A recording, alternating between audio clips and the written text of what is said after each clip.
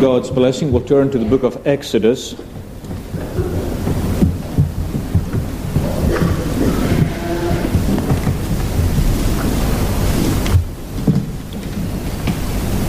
And chapter 7, Exodus chapter 7.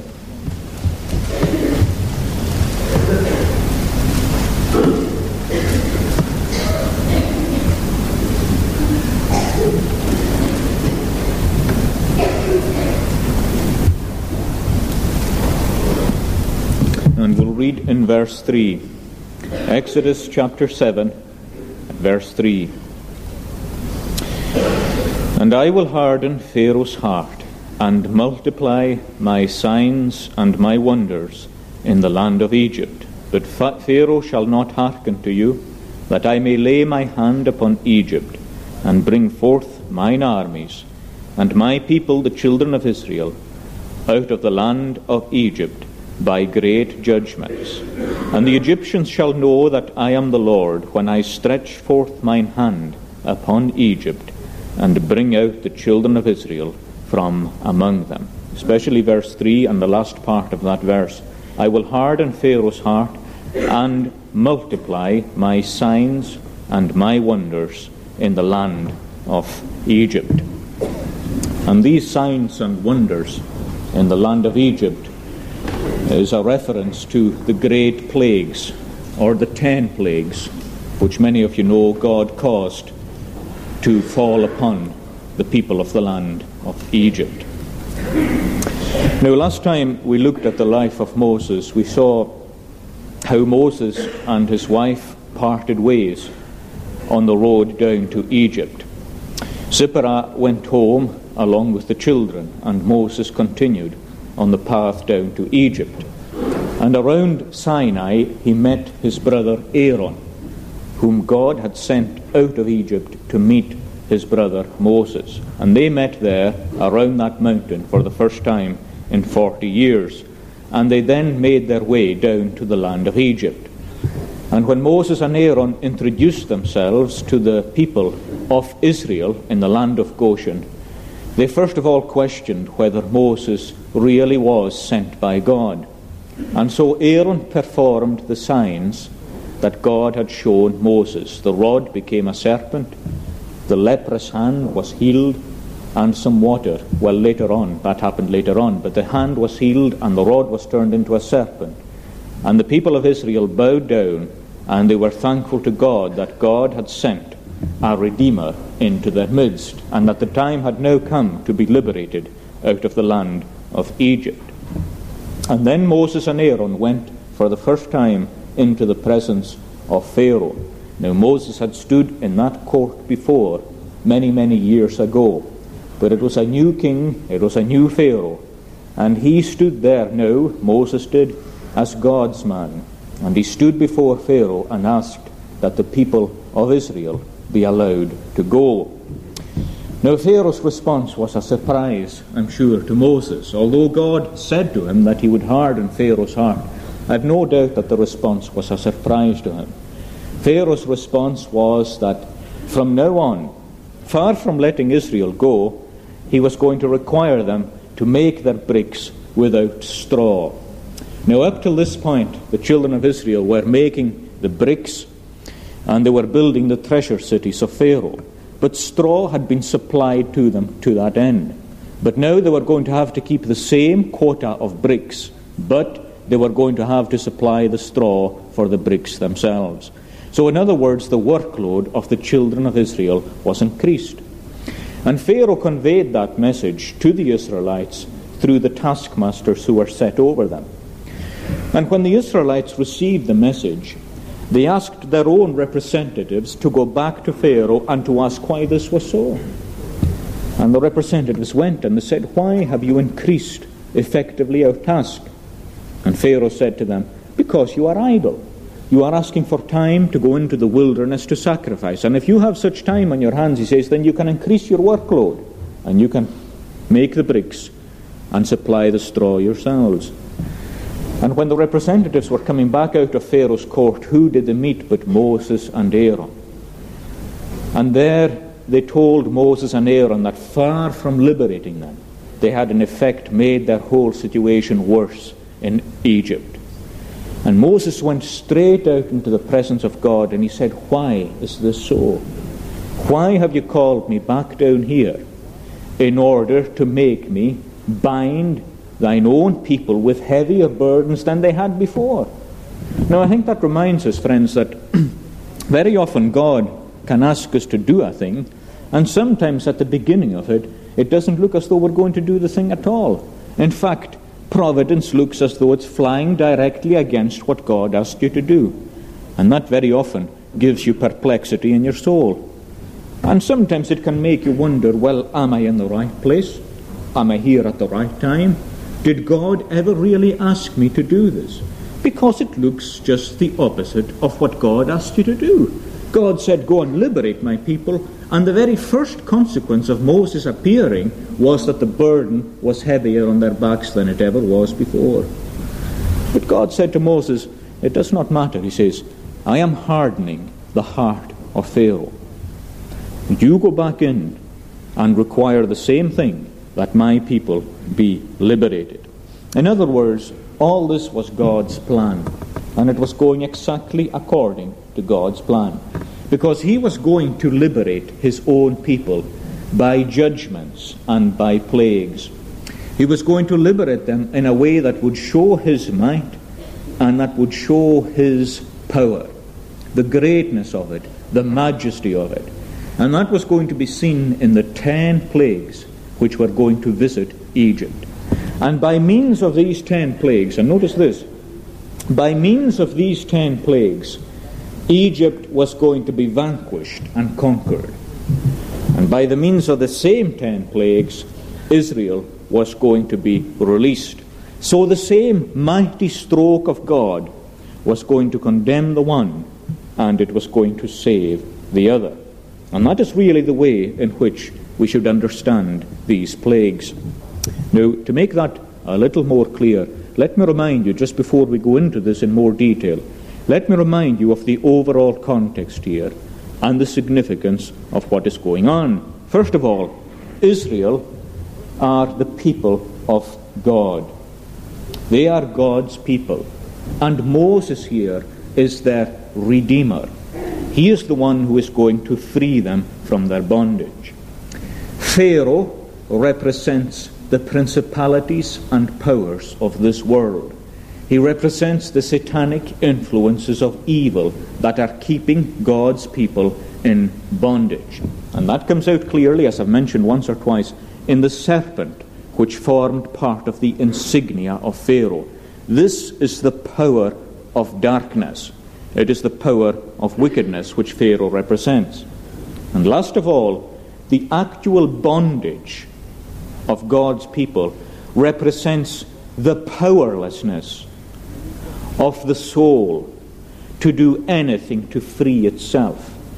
The soul is in bondage to sin or to Satan unless God intervenes somehow powerfully in order to break that stranglehold. God has to enter in powerfully to free or to save his own people and to destroy the power of Satan. And that is really what we have before us here in the plagues. And that is why very often in the Bible the deliverance from Egypt is the great type of the deliverance of a soul from sin. Very often in the Bible the salvation of a soul is prefigured or typified by this deliverance of Israel out of Egypt. So what I want us to do, rather than take all the plagues individually, is to take the plagues collectively and see them as God's power which condemns the one, and in condemning the one saves the other. In other words, you have a contest between the power of God on the one hand and the power of Satan in the other. And you see in the plagues both the judgment and the mercy of God. Now, first of all, let's look again at the judgment of God as we see it in the plagues. And you have an interesting little verse in the book of Numbers, in Numbers 33 and verse 4, which tells us that the plague, or the plagues, were God's judgment upon the gods of Egypt. Now that is an interesting text. The plagues were God's judgment upon the gods of Egypt. Now, this takes us to the heart of the matter. My friends, Satan's power is a great power. And we looked at that a little last Sunday morning when we spoke of the principalities and powers. We do not war. Christian people are not warring against flesh and blood, but against principalities and powers, exalted dignitaries, powers of wickedness. Now, I made mention particularly of the fact that Satan, Lucifer, or morning star as his name means, he was the most exalted of all. He was the highest of the created angels. And when he rebelled against God, we're told in Revelation that he took a third part of the heavens with him.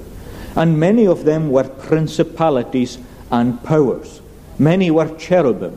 Many were seraphim, exalted angels, no longer on the Lord's side. They are now on Satan's side, and have been ever since they fell. And these forces and powers, or demons or devils, belong to Satan. And they form a vast army over which he himself is head.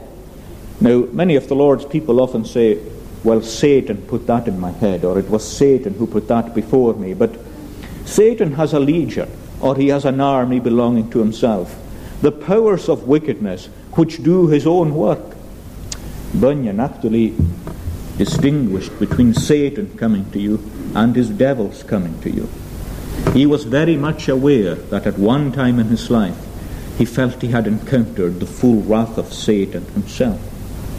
At other times he was conscious that Satan was not personally present. Now, I don't know how we thoroughly understand these things, but I throw them out to you. And I remind you that there are principalities and powers raging throughout the world over which Satan himself is the head. And he is the father of all kinds of idolatry. Now, at one level, an idol is nothing in the world. But at another level, as Paul reminds us, the demons and the devils are working in many ways to seduce and to deceive men and women. That was true in ancient paganism. It can be true in an evolutionary theory. It can be true in the modern New Age movement. And in many other various things, Satan blinds the minds of them which believe not. And he causes them to be attracted or to be seduced to things that are not glorifying or honoring to God. And Satan even has a certain power over nature. Or let me say just now, he had a certain power over nature. For example, if you read chapter 7 here on your own, maybe sometime later, you'll notice this. It's a remarkable thing. The first two plagues were reproduced by the magicians in Pharaoh's court. They were able to turn water into blood, and they were able to multiply the frogs in the land. But they were not able to go beyond the third plague. They could not change the dust of the ground into lice, and neither could they perform the rest of the plagues. Now, I want to say this in connection with that. Very often people ask, well, what kind of power did these magicians have? Paul tells us their name in 1 Timothy, Jannes and Jambres. What kind of power did they have? Was it sleight of hand or trickery? In other words, the kind of magic used by someone like Paul Daniels or someone like that. Was it like that? Was it a deception? Or was it a real power of darkness which they possessed? Now, friends, I have no doubt at all about the answer to that. The answer to that is that it was a real power of darkness which they possessed. They did not do this by sleight of hand or trickery. They really were able to perform the first two miracles. And I think there's one thing that convinces us of that more than anything else. Suppose for a moment you were Paul Daniels, and suppose someone asked you to multiply frogs, or to make it look as though frogs were being multiplied, and then suppose someone asked you to make it look as though the dust of the ground was transformed into lice. Which would be the easiest? Well, surely it would be to make the dust of ground look as though it was being transformed into lice. After all, if you were even to look from a distance, the two things would be very difficult to distinguish from one another. How did the magicians manage to multiply frogs instantly, but yet were not able to turn the dust of the ground into lice? Well, the fact of the matter is that it was the power of Satan which was being used, not the power of trickery or the power of illusion. Let us remember that before the crucifixion of Christ, Satan had great powers given to him, which he was able to wield in the world. God allowed Satan to perform certain miracles. Now, at the cross, Christ bound Satan. And since the crucifixion of Christ, the work of Satan is not so evident in those ways. He does not have the same sway over the powers of nature as he had before. His power of miracle is reduced. He is bound. But remember, the Word of God tells us that in the last days, Satan shall be unloosed, and the same powers shall be given to him as were given to him before, or the same ability to exercise the powers. And that's why in 2 Thessalonians 2, we're told that in the last days Satan shall come out with such power and with such signs as will deceive people mightily, and if it were possible, deceive even the very elect. So the magicians here were in Satan's power, and they were able to perform the work of Satan. And they were able to duplicate God's work up to a point. I'll come to that in a moment. Satan is always able to duplicate God's work up to a point, but he cannot really and properly do it. Now, I think you see the power of Satan at its height, really, when the children of God are being cast into the river, and I mentioned that several times. There you have the hour of crisis, or the hour of agony. The male seed of the woman is being cast into the river, and Satan looks as though he's going to triumph. So God must intervene, and God must come in, and so he does, and he comes in with the plagues. Now, this takes us again to the key. If you wonder what binds the plagues together, there is something that does bind them together. It's not just a case of random things or an arbitrary choice. Let's have frogs here and lice there or whatever. There is something that is binding all the plagues together. And that is that they are a direct attack upon the Egyptian system of idolatry. A direct attack on the Egyptian system of idolatry.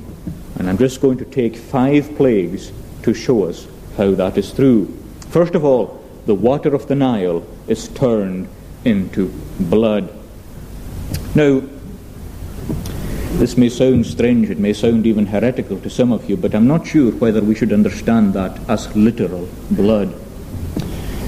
In several places, blood is used in the Bible in a figurative way. Let me take perhaps one well-known example. Joel, the prophet, said that in the last days the sun would be turned into blood.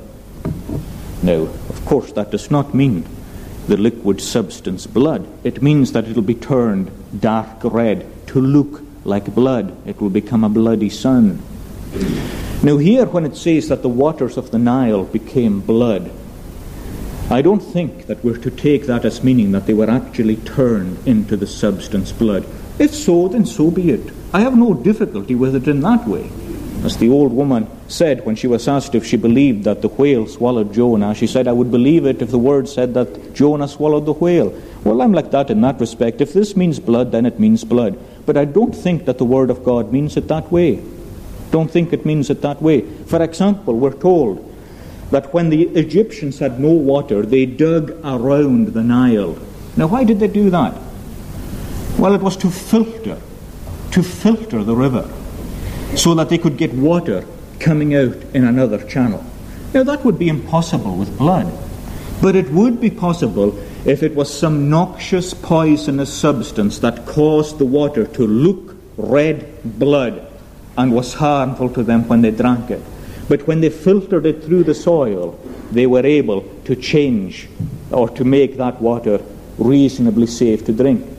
After all, how else did the magicians perform the action if all the water was turned to blood, actual blood, How could they perform the action unless somehow they had filtered the water, as the word tells us here, and they were able to turn that to blood?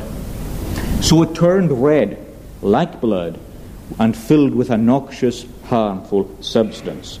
Now, let's remember, the Nile was sacred to the Egyptians. Just like the Ganges is sacred to the Hindu, so the Nile was sacred to the Egyptians. And in 2 or 3 places here you find Pharaoh worshipping early in the morning at the Nile. On 2 occasions God tells Moses to go and to meet with Pharaoh at the river. Now what's he doing down at the river early in the morning? Well, the answer is that he is worshipping there. And my friends, sometimes I think it's a rebuke to ourselves how often we find people engaged in idolatry early in the morning. Even the golden calf, we're told that the people got up early in the morning to worship the golden calf. Is it not sometimes a rebuke to ourselves as to how slow we are sometimes to worship the Lord during the day? Early in the morning, Pharaoh was down at the Nile worshipping. And the Nile was to them the birthplace of the gods and the birthplace of Pharaoh himself. Now when God turns it a bloody red, what is he saying to them? Well, he's saying this, that I will make your pleasures, I will make them pains, and I will turn your life into death. And the very things which you are glorying in, and the very things which you see as the source of your blessings, I will take them and transform them into judgments and curses. And I mentioned that not too long ago, how very often we live in the service of whether it be drink or sexual immorality or what it is, and these things are turned round by God to be the very destruction of your body and your soul. May the Lord cause it not to be so with yourself and myself.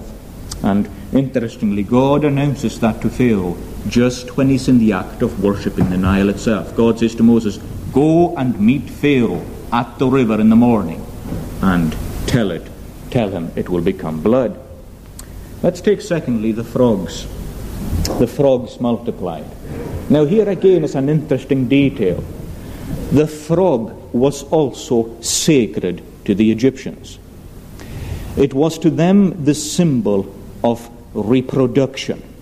And notice again how often, and they exalt the creature rather than the Creator who is blessed over all. And the frog to them, with its power of reproduction, was a symbol, and it was associated to the god of reproduction.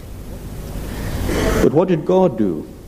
Well, God came down and caused this frog to multiply, or these frogs to multiply so much that they became disgusting to the Egyptians. And not only so, when they died, they began to stink the land. So that the Word of God tells us that if you were to walk through Egypt, the very stink of hundreds of thousands of dead frogs was filling your nostrils. It didn't matter where you went, in the bedchamber of the king, even in the ovens. Now the ovens of the Egyptians were just holes dug in the ground where they placed the wood and where they cooked. But the frogs were even going down into these things. It doesn't matter where you went, there was the stink of the dead frog. And again you're brought back to the same thing, that God is cursing the very things which we are exalting. And that will be true in a lost eternity. Nothing will be attractive there. The very things which were so attractive in this world, they will be a stink to you, and they will be loathsome in hell itself, and you regret bitterly that they ever came between yourself and God. Did I not bring that before you with respect to Esau? Esau said to Jacob, give me some of that red, he says. Some of that red pottage. But in the New Testament, it's just called a morsel of meat, because that's what it was. But that wasn't the way it looked to Esau when he wanted it. It was so red. I must have it. It's so attractive. But in the cool light of day, it's just what it was, a morsel of bread. Well, so it is with these things. What we glory in, we'll see them in another perspective in hell. Not just will they become small, but we will wish that we had never worshipped them and never given ourselves over to them. I think that's true, and the Lord's people learned that too. Remember the golden calf again. What did Moses do with it? He burnt it. He took the dust of it and he sprinkled the dust on the water and he said, drink it. And he gave it to every one of them to drink, because you taste it. The people of God, whenever they go off in one form or another into idolatry, or when they give first place to something they shouldn't, one way or another, they'll drink it as a bitter thing. Not as a beautiful golden calf, but as dust that burns their throat when they take it. Let's take the next plague, the plague of lice. Now, the Egyptians were clean. They were scrupulously clean. And the people who were required to be clean more than any other, and this is interesting, were their priests. And they had to shave their heads every third day. And they had to wear fine white linen, so that no uncleanness at all would be attached to them. In fact, they had to shave all their bodily hair on the third day. Before they went to the altars, they had to remove all bodily hair from the crown of their head right down to the sole of the foot. Now you imagine what lice would do to the system of worship in Egypt. It would bring it to a grinding halt. The altars polluted, the priests polluted. Not one sacrifice, not one oblation could be offered when lice was on the rampage through the land. It is again God saying, I am God. I have the power. I am the maker of heaven and earth. I am the Lord, and besides me there is none else. That is the triumphant message of the plagues. Or take the flies. Flies were a menace in Egypt. And when swarms of flies would come in that hot land, it was a very destructive and discomforting thing. And they looked to a particular god called Beelzebub to prevent that. Now, many of you will know that the word Beelzebub means Lord of the Flies. And in fact, Beelzebub became a pretty standard expression for the power of darkness. And some people still use it today. You find it still in modern literature, Beelzebub, as a name for Satan. Now, it was used by the Egyptians, and it means God of the flies. This was the power they looked to divert these thick swarms of flies. What does God do? Well, he shows himself more powerful than Beelzebub. He is able to multiply flies to a degree that they have never seen before. And in that again the Lord is saying, I am God. Quickly and lastly, I'll take one other plague. I'll take the ninth one, the plague of darkness. Many of you will know that the Egyptians worshipped the sun. The sun was called Ra by them. And that word Ra is even in Pharaoh's title. The Ra in the word Pharaoh is the word for sun. Ra. They worshipped it. What does God do to it? He turns it black. He brings a thick darkness. As the word is, darkness, darkness. That's the way the Hebrew confirms a thing. A thick darkness over the whole of the country, so that they are able to see absolutely nothing. As though God is saying again, here is your power, and here is my power. I am stronger than Beelzebub. I am stronger than Ra. I am God, and besides me there is none else. God is judging principalities and powers, and he shows it to be so. Now, that takes us somewhere else. I would say that this is the one great incident in the Old Testament where God shows us his power over sin, and his power over Satan, his power over principalities and powers. But you also find it breaking out in the New Testament. And where do you find it breaking out in the New Testament? Well, you find it in the ministry of Christ. Because as soon as Christ appears in the world, he begins a distinctive ministry of casting out devils and demons. You notice that. Once he introduces himself as who he is, and he turns water into wine, and he cleanses the temple, immediately he goes out to cast out devils. And you find that the devils put up a resistance to him. Sometimes they say, I know who thou art the Holy One of God. And Christ will say, come out of him. And the devil would sometimes come out of the person. And there would be a noise as the devil was coming out of the person. Because Christ was showing himself again to be God, breaking into the powers of darkness and liberating his own people from thraldom to the power of darkness. It is the finger of God. Now, we find that so clearly in the example that we took there in Luke chapter 11. Perhaps it's worth your while just turning to it. In Luke 11 and verse 14, I think it in many ways sums these things up for us.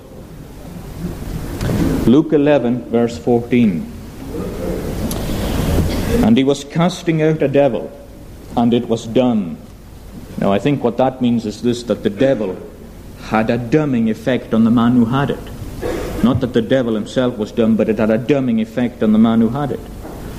And when the devil was gone out, the dumb spake, and the people wondered. Now listen to this, and this is connecting us straight away to the plagues.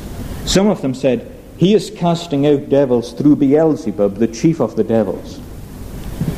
But he says, what a foolish thing to say. No kingdom divided against itself can stand.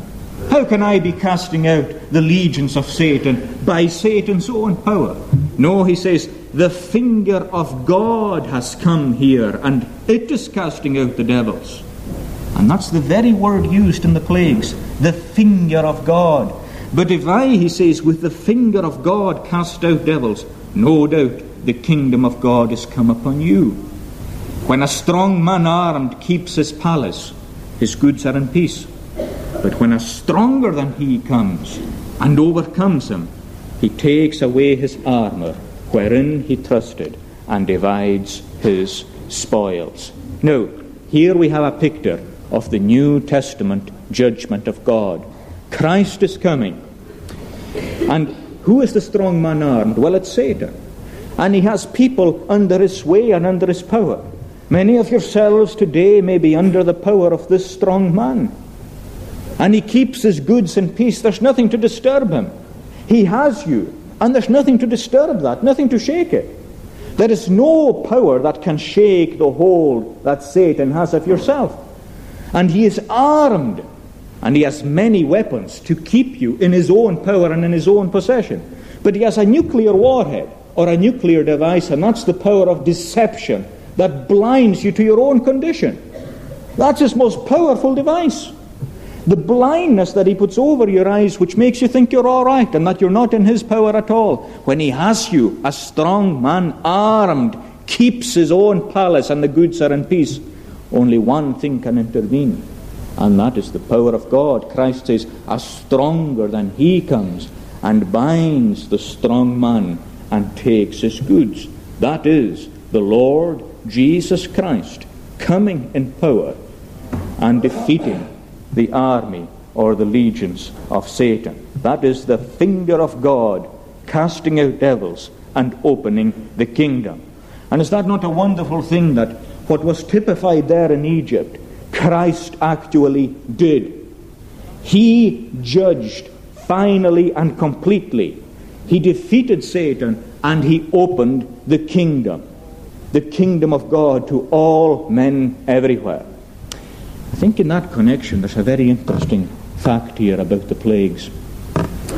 You notice that the plagues really, there's 10 of them, but in a way they're 9 plus 1. I say that because it's the 10th plague that was really catastrophic. It was the 10th plague that caused Pharaoh's will to collapse. It was the 10th plague that made him relent and say, take the people, take them out of Egypt, because the firstborn had died right throughout the land. You relate that to the New Testament. See how the same thing is true. In a series of miracles, Christ is casting out devils and he's showing his power. But there is one great miracle which shows his power over all, and that is the cross. The cross. And what's that? It's the death of God's firstborn. It's the death of God's firstborn. And it's the death of God's firstborn that defeats Satan and that liberates his people. None of the other expulsions of the demons out of the young men and women could release God's people. But the last great judgment from God, that did it. That did it. Remember what Christ said going to the cross. Now, he says, is the judgment of this world. Now is the prince of this world cast out. And on that cross, and I'm sure Satan thought he had the victory, God's firstborn son dying, as though it was a plague upon God himself. But no, Christ takes the cross and he turns it and he wields it like a sword, and he destroys principalities and powers, Colossians 2:15, triumphing over them, and makes a show of them openly, and in so doing delivers his own people. And what a wonderful thing we have there. It's like 9+1, a series of plagues, and then the great judgment when God's firstborn dies in order to save the world. Now, there's something else here too about the plagues, and it's a solemn thing. They all speak really of the judgments that are going to fall upon people, even in a lost eternity itself. If you read the book of Revelation, you'll find that God's judgments there are spoken of as lice, flies, and all these judgments, darkness which came upon Egypt. It is as though we're being told there that this is the kind of thing that God will visit unbelievers with. Now that is a fearful thought, that the children of wrath are to be punished by God in eternity. That is the truth of God's word, that there will be judgment upon them, and judgment for all eternity. How important, my friend, that you flee from the wrath which is to come. How important that you escape out of the city of destruction and enter into the ark of refuge. And that takes me to the second great thing. More briefly, not only is there judgment here, but there is mercy here. And I think that comes through in two ways. First of all, there's a mercy to Egypt, or there is long suffering to Egypt. How does that come in? Well, I think it comes in the cumulative nature of the plagues. Now, in all probability, these plagues took many months to pass. It wasn't just a matter of 1 week there's one and the next week there's another. One would come quickly by the rod of God, and then it would fade away. And then after some time, another would come. And see, God is visiting all the time with a plague, and you'll notice that each one is more serious than the next, until they reach finally the 10th solemn plague. Now, why is that like that? Well, I think we're to understand it like this, that God is giving time, even in the midst of his judgments. He's giving time for people to repent. Time to repent. And that works with some. Even the magicians in chapter 8, they said, we are going no further, they said. The finger of God is here. They saw it. As for Pharaoh, he just hardened his heart. And the harder God fought, the harder he fought, until finally the judgment of God came down upon him. Now, there are many ways in which you can respond to God's works in the world, to God's word, even to the judgments and the providences that he brings into your life, into your family, into your home, into the world. You can harden yourself in your sin, or you can turn to the Lord. You either harden like Pharaoh, or you soften like others. Which is it with yourself? How often has God spoken to you? How often has something happened, and maybe you've explained it away as though God wasn't speaking in the thing at all? And yet, you'll say to people, well, if God could only prove himself to me, I might believe. Do you think everybody in Egypt believed in the power of God? I'm sure many of them thought they were natural phenomena. Some of them would have said, well, we often have frogs when the Nile overflows. Isn't it unusual to have as many frogs as we have this year? Or even the sun going black. They would have looked for some other natural phenomena to explain it. Supposing, my friend, the sun went black just now, and supposing it was pitch black outside, what would be your explanation?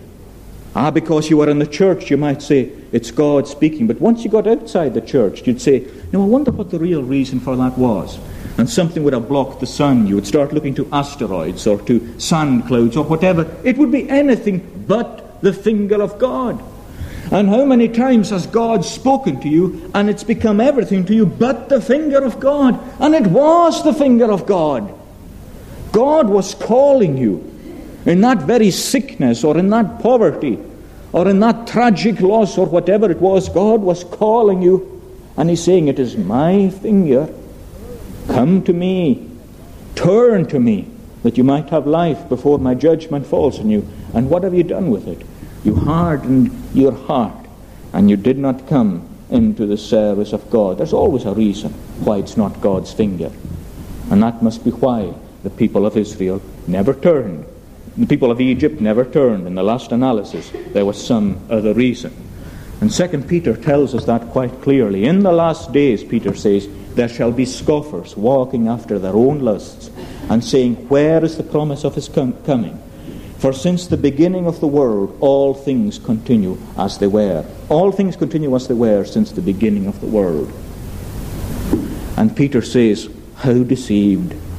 All things continue as they were, because God is long-suffering, not willing that any should perish, but that all should come to repentance. God hasn't smitten you yet, because He's giving you time. It is as simple as that. And if you're not using that time well, you're using it badly. And if you're not hoarding up for yourself treasure in heaven, you are heaping up for yourselves, Romans 2, wrath, tribulation, and indignation in the last day. Time God is giving you, and you're using that time to say, where is He? He's doing nothing. When the time is given, because He does not want you to perish. Does not want you to perish, but to come to repentance and to come to Himself. And then again, there's this. You see God's mercy given to Israel, and you see it very clearly in the land of Goshen being spared from these judgments. How often you find it that the land of Goshen did not see the darkness, it did not see the plagues. Was it anything special in Israel? No. Did they deserve plagues? Yes, just as much as anyone else. In themselves, they deserved plagues. But God loved them. And they loved the Lord. In spite of what they were in themselves, by nature, they loved the Lord. And God gave them a special way out. And that comes through in the 10th plague. When God was going to finally give the great act of judgment with the firstborn destroyed, He doesn't just say, the land of Goshen will not have it. No. Because He wants to show the land of Goshen that they're not spared because of what they are in themselves. No, they're not. And He makes a special provision. And He says to the Israelites, this is how you escape. Take a lamb. Keep it 4 days. Roast it. Eat it. Take it with bitter herbs. Sprinkle its blood on the lintel, on the doorstep, and on the 2 doorposts. And when the angel of death passes by, when it sees the blood on your house, it will pass by your house. Saved by blood from the 10th plague. Why did the cross not destroy you as it destroyed Satan and all his legions? Because the blood of it is sprinkled upon you. That is why. Because God took a lamb. That was a lamb on the cross. The Lamb of God slain before the foundation of the world. And that is sprinkled on your heart. And because of that, we are saved. And so you see the 10 plagues miraculously making a great division. Israel saved in the midst of the 10th plague. And the lost progressively and cumulatively destroyed, especially by the 10th plague. My friend, how are you responding to the Word of God even today? Are you like Israel, preparing? Or are you like Pharaoh, stubbornly hardening your heart and not believing in the Word of God? May the Lord bless these thoughts and His truth. Let us pray. O Lord, Thou art reminding us that Thou art the judge of all the earth, and Thou art greater and higher than all the powers of this world, and all the powers of wickedness also. We ask Thee, O Lord, to call us to Thyself, as Thou art doing in the Gospel. We pray for that heart that would long after Thee, and that would be reconciled to Thee, and that would escape from the judgments of God which will be poured out upon the world. We thank Thee that there is a cross to which we can come, a cross which condemns the world, but which saves the world also. O take us that we might trust in the Saviour, and that His blood might be ours. In His name we pray. Amen.